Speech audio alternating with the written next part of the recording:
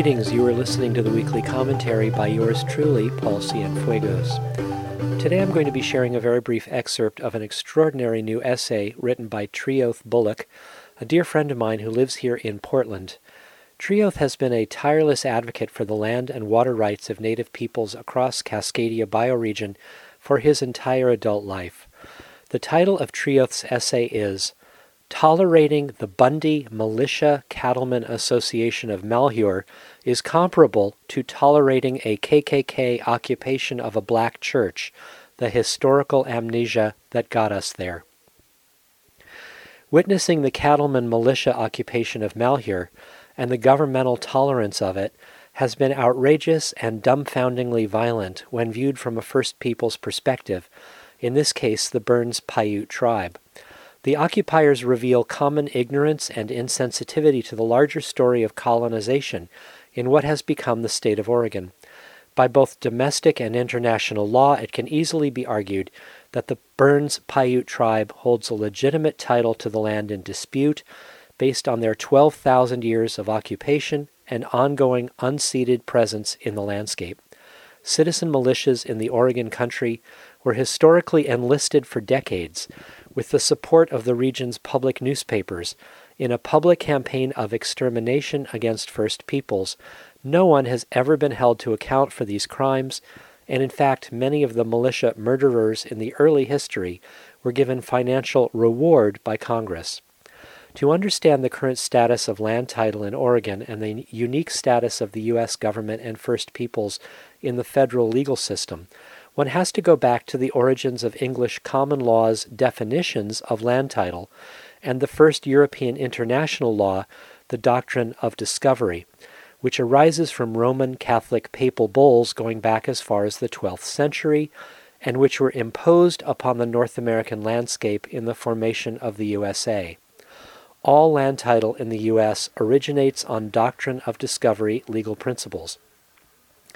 The Supreme Court made the discovery doctrine formal U.S. case law in the 1823 Johnson v. McIntosh decision.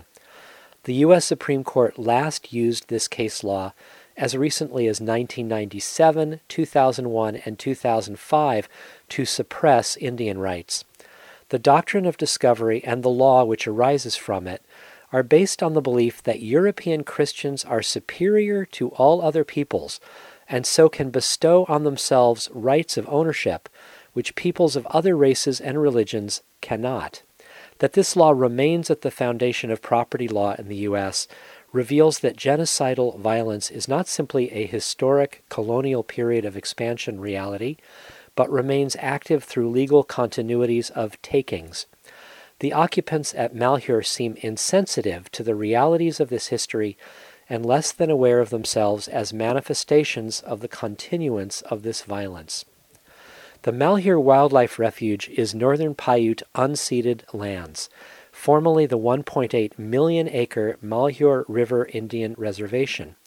The Paiute people were quote-unquote given the 1.8 million-acre Malheur Indian Reservation in 1872. Within just a few years, they were killed in the hundreds or thousands, depending on your sources, when forced out of Oregon altogether. By the 1950s, many tribal nation citizens were being terminated by accepting relocation fees to move to cities. According to the Oregon History Project, quote, all of the Paiute who were removed to Washington Territory had left the Yakima Reservation by 1883. Some moved to the Warm Springs Reservation or to Nevada, while others returned to the Harney Basin, settling near Burns. In 1972, the Burns Paiute tribe acquired title to 771 acres of land, forming the Burns Paiute Indian Reservation, unquote. Perhaps it's time that we give the Paiute people the chance to teach the ancient first law of this land, and we all get an education on our responsibilities. The Paiute people never ceded the land, and ethically all occupiers should be looking to their leadership as guests in these lands that the Paiute have stewarded for thousands of years. I've been reading a very brief excerpt from a much longer essay written by Treoth Bullock titled Tolerating the Bundy, Militia, Cattleman occupation of Malheur is comparable to tolerating a KKK occupation of a black church, the historical amnesia that got us there. I urge you to read the full essay on his blog that can be accessed at treeoath.wordpress.com.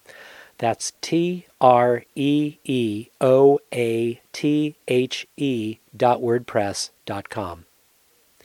You've been listening to the weekly commentary by yours truly, Paul Cienfuegos. You can hear future commentaries every Tuesday on the KBOO Evening News in Portland, Oregon, and on a growing number of other radio stations. I welcome your feedback. You can subscribe to my weekly podcast via iTunes or at communityrightspdx.org.